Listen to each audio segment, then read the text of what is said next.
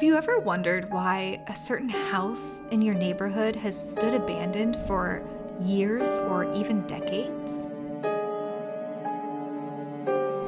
Or maybe you've heard of a terrible murder in your town, but you've never known exactly where it happened.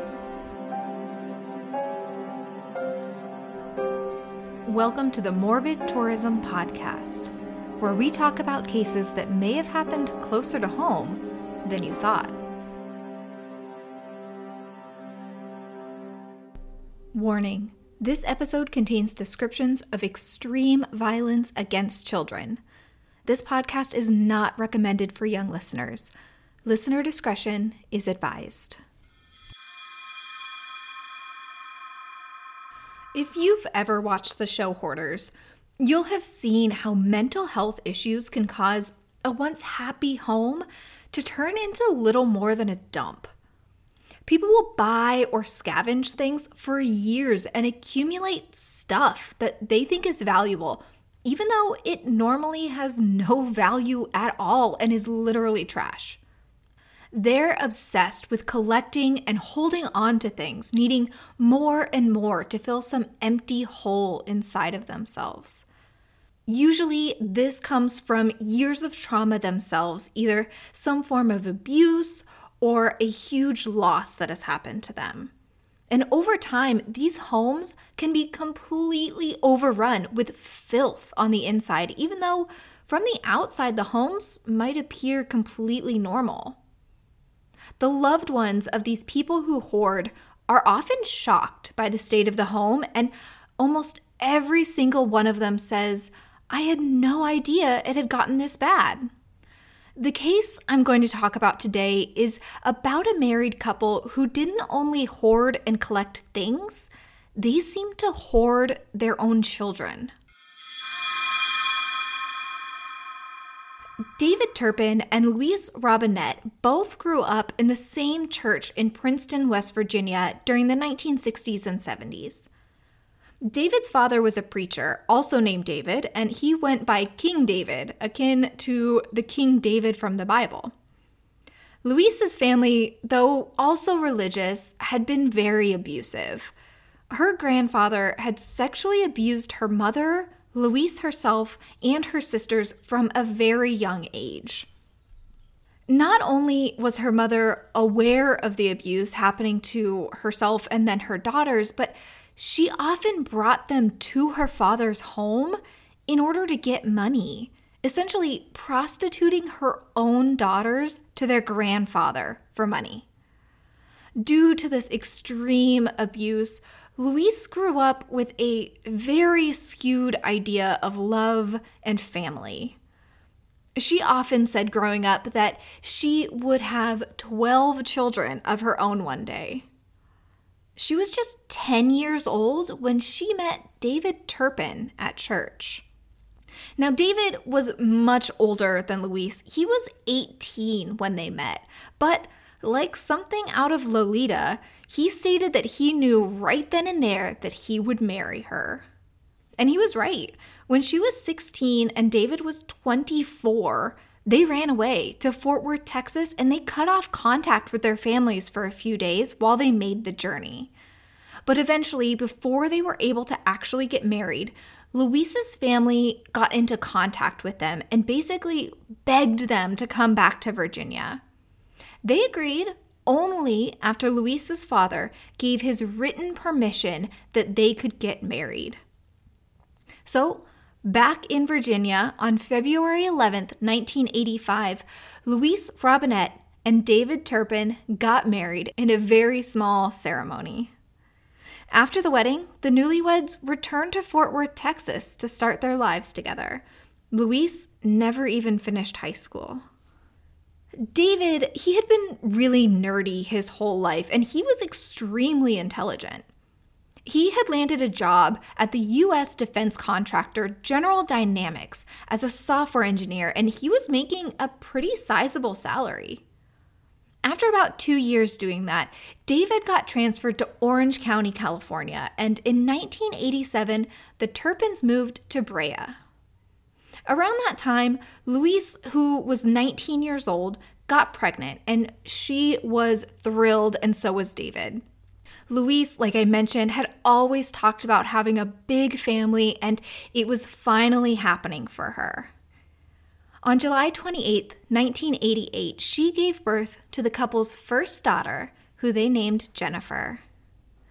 The Turpins seemed to be living the American dream, and they sent photos to their families of them bringing little Jennifer to the beach and to Disneyland and doing all of the fun things in Southern California. In 1990, David's job transferred him back to Fort Worth and gave him a pretty substantial pay bump. The Turpins lived in a really nice 4-bedroom home in the suburbs and began living somewhat lavishly. They were going out to restaurants a lot, and they were even flying Louise's family out to Fort Worth every year, paying for everything. Louise again became pregnant, and in February of 1992, she gave birth to the couple's second child, a son named John. But the cracks in the family were already starting, and Louise had developed a penchant for gambling. Just a few months after John was born, the Turpins had maxed out all of their credit cards and amassed a huge amount of debt, and they were forced to file for bankruptcy. In November of 1993, Louise gave birth to their third child, Jessica. By then, the eldest Turpin child, Jennifer, was 8, and she started to go to school. Although her parents had been spending lots of money, it seemed like they were spending little to nothing on their own children. Jennifer would often show up to school wearing the same dirty clothes and seemed to never bathe. Other children teased her about being dirty and smelling, and you know how cruel children can be. It's as if Louise and David would only focus on the newest baby of the family, and the older children would kind of be forgotten about and forced to fend for themselves inside the home. And David and Louise, they were just getting started when it came to having children. Louise again gave birth in 1995 to a son that they named Jonathan, bringing the number of children up to 4.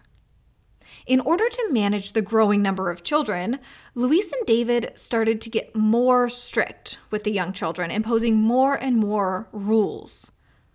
There's nothing wrong with setting rules and boundaries for children. That is healthy behavior.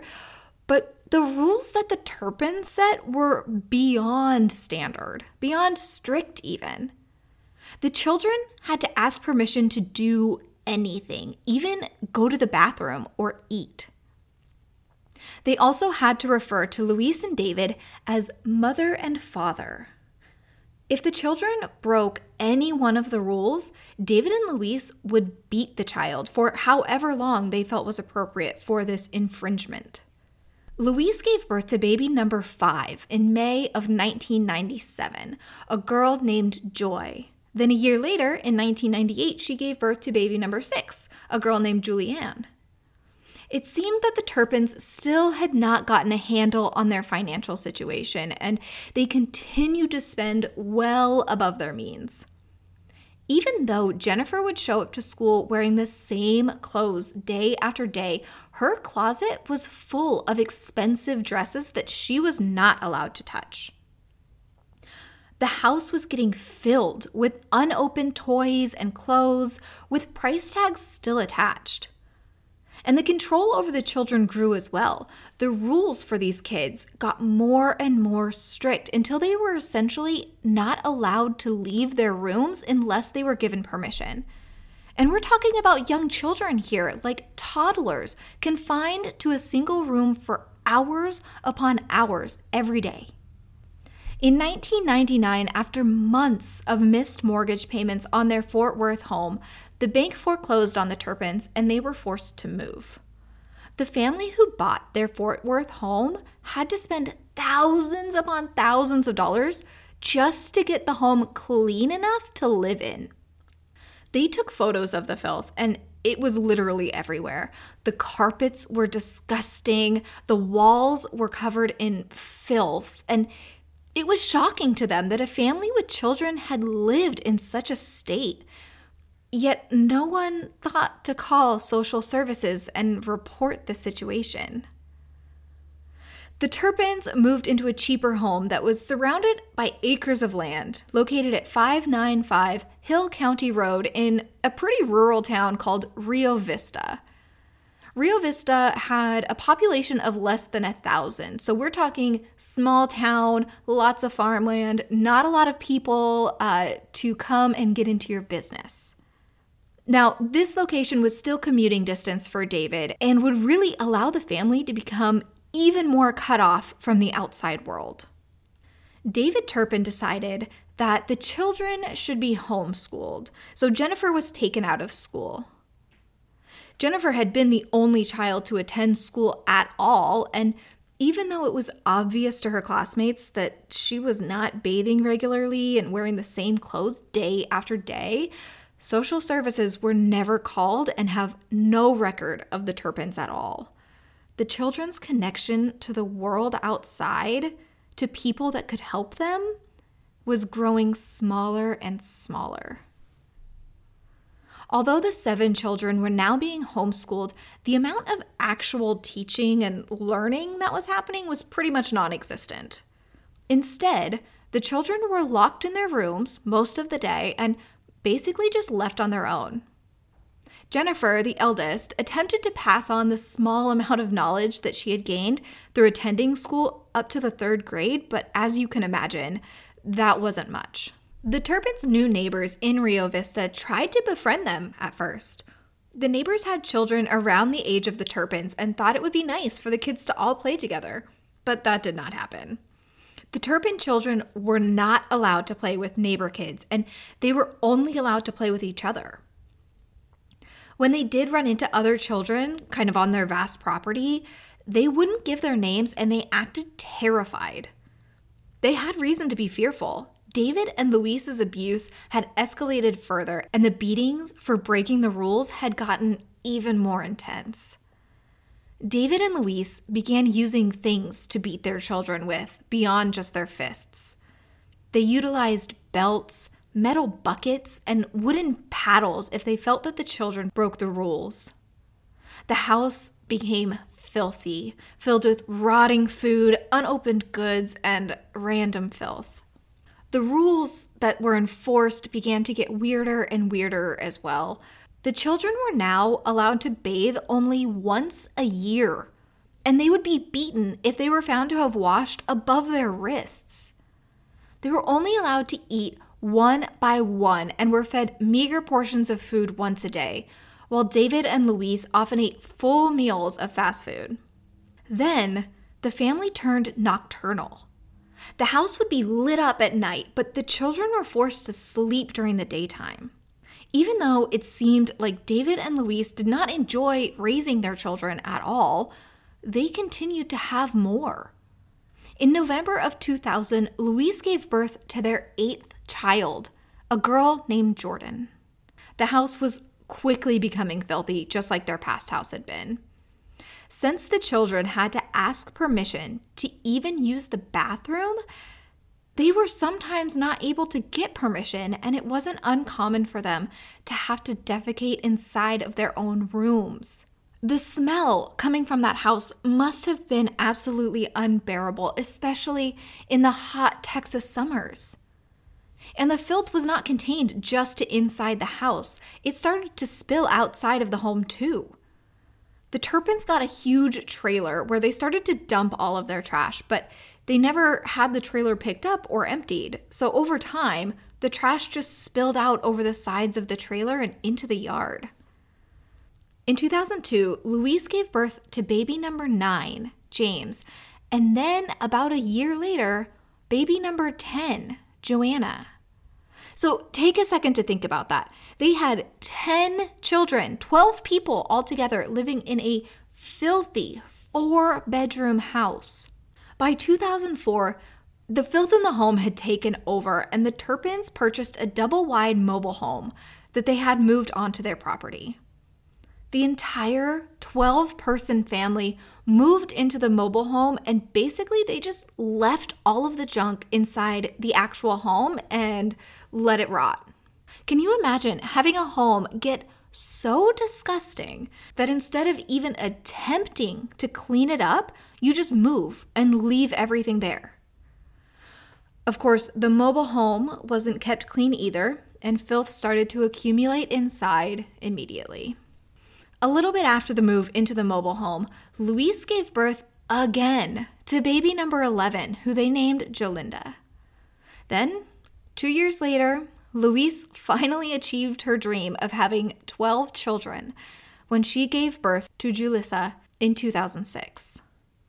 David and Louise seemed to be overjoyed at their achievement of having 12 children, even though they weren't caring for the children hardly at all. Instead of caring for them, the children were treated more like criminals. Inside the double wide, David had even built a cage with a padlock that would fit 2 children at a time. If any of the children were found to have broken any of the rules, they would be beaten and placed in the cage for however long David and Louise thought was necessary.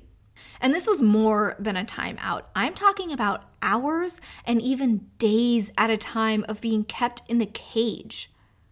When one of the children discovered how to break out of the cage, they bought a dog crate, and they would force the children to go into that instead.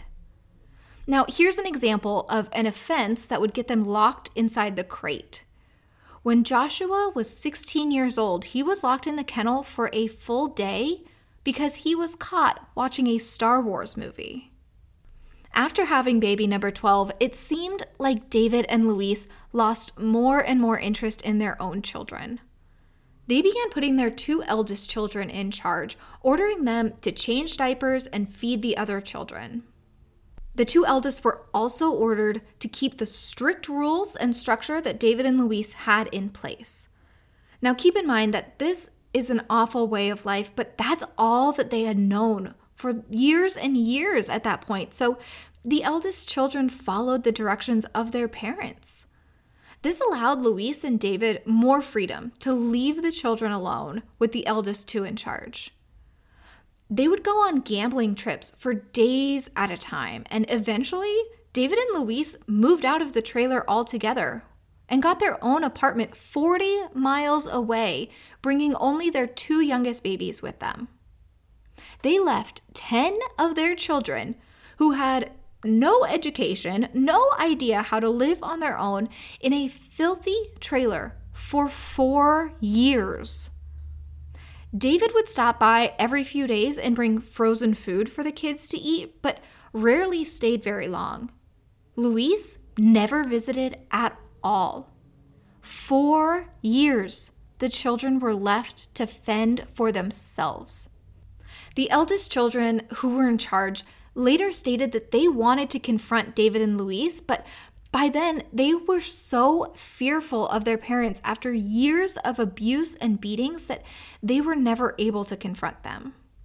They did what they could to help their younger siblings, and they taught them everything that they knew, but they had been so abused themselves that they essentially just kept up the status quo.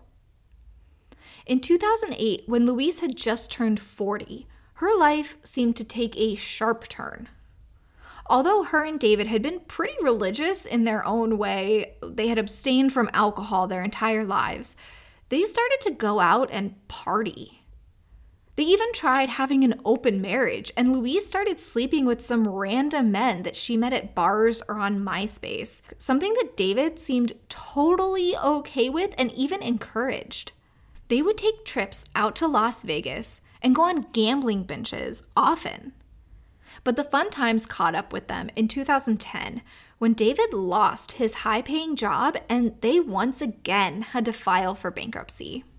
About a month later, while the bank was going through the process of foreclosing on their Rio Vista property, Louise and David returned to their home, where their children had lived without them, and they packed all of the children into a passenger van along with whatever belongings they could fit. And without telling anyone, they left Texas forever. After a while, their neighbors across the street who had once tried to befriend them realized that the Turpins were gone, and they went over to the house and made their way inside the abandoned home. They found it filled knee-high with filth. Among the trash and feces, they also found several corpses of cats and dogs, pets that the Turpins had just left behind. The bank spent 3 months getting the property presentable enough just to resell it at an auction. The new owners of the property then spent an additional $30,000 just to get it livable. By then, the Turpins had moved into a 5-bedroom rental home in Riverside County, California. They decided on California because Louise had a plan. Her family was going to land a reality show and be the next John and Kate +8. Because the children were required to go to school somewhere, David officially registered their home as the City Day School and appointed himself as principal.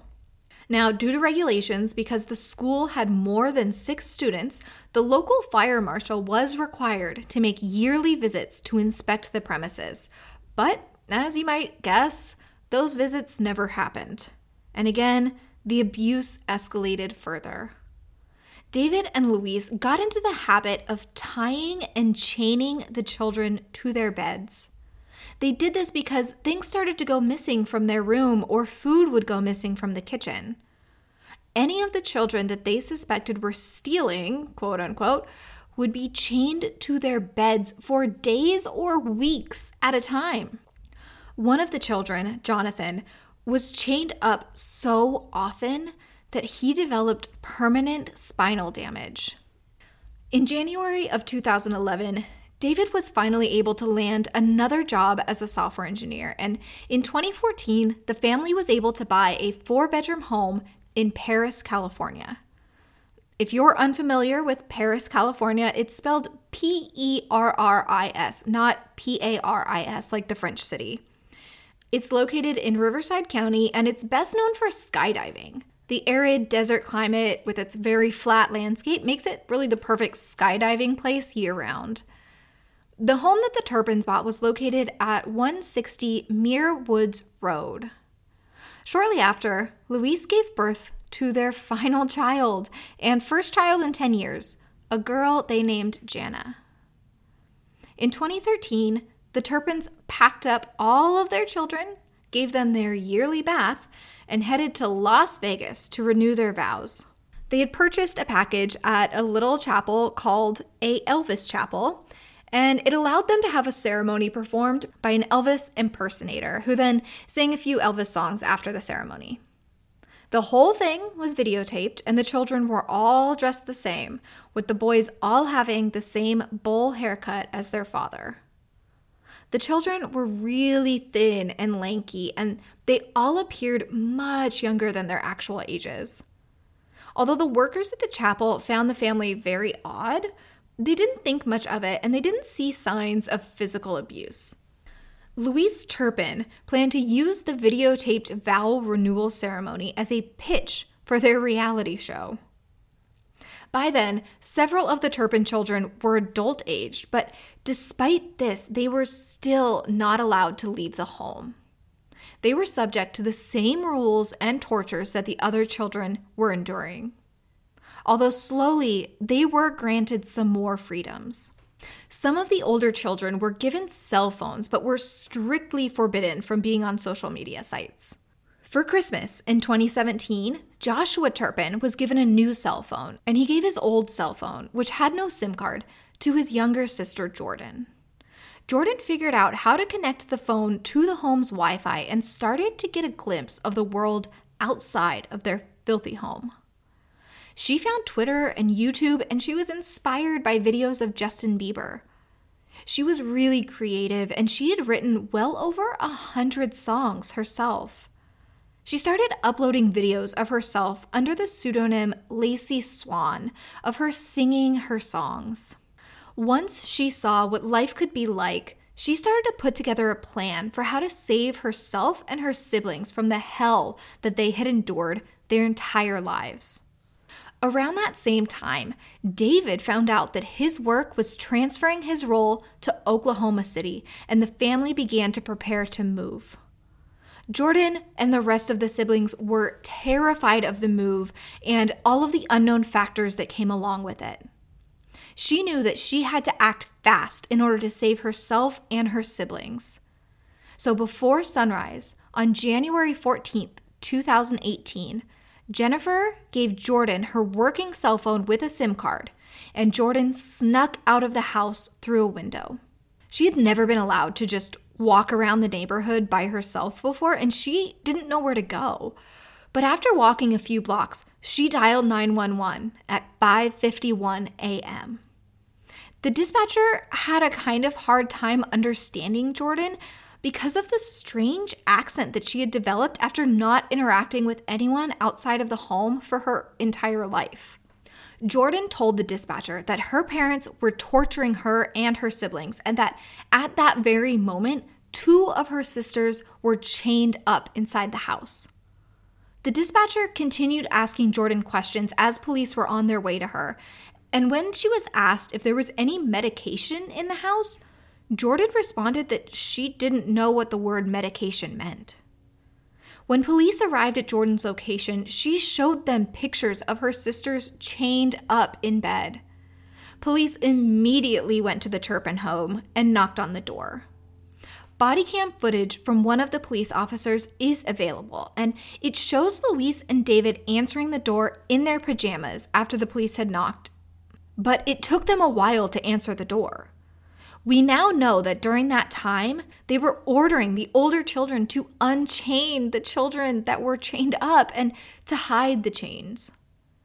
When they finally did answer the door, they acted like nothing was wrong and that the house was a mess only because they were getting ready to move. Luckily, police saw right through that, and they were able to enter the home to check on the children. Police found the chains that had been haphazardly thrown into closets, and they also found one child who was still chained to his bed. Luis and David were read their rights and arrested immediately. All 13 of the Turpin children were brought to the Corona Regional Medical Center to be assessed.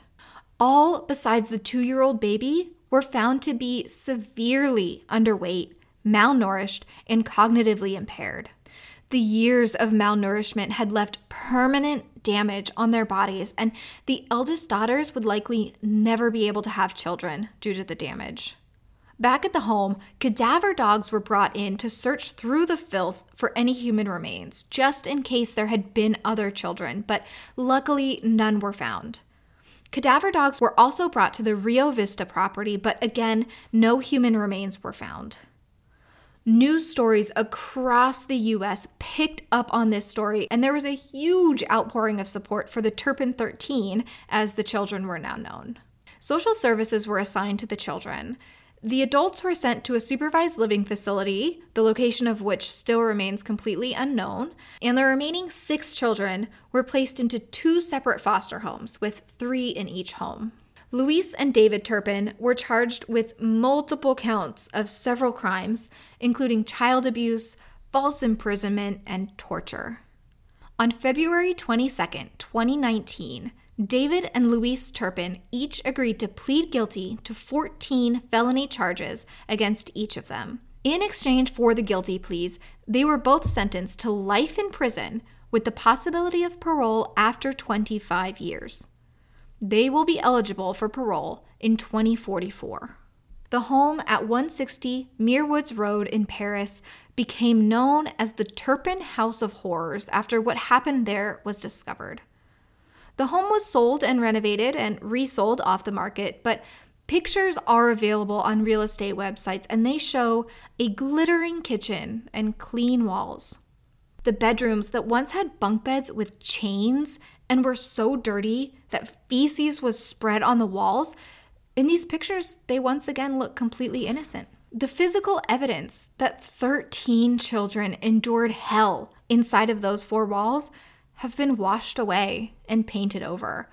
But the mental and physical abuse to the Turpin 13 aren't so easily repaired. If you suspect a child is being neglected or abused, please contact your local authorities so that someone can check on them. The Turpin 13 were failed by the system over and over, but you can be the difference in the life of an abused child just by making a call.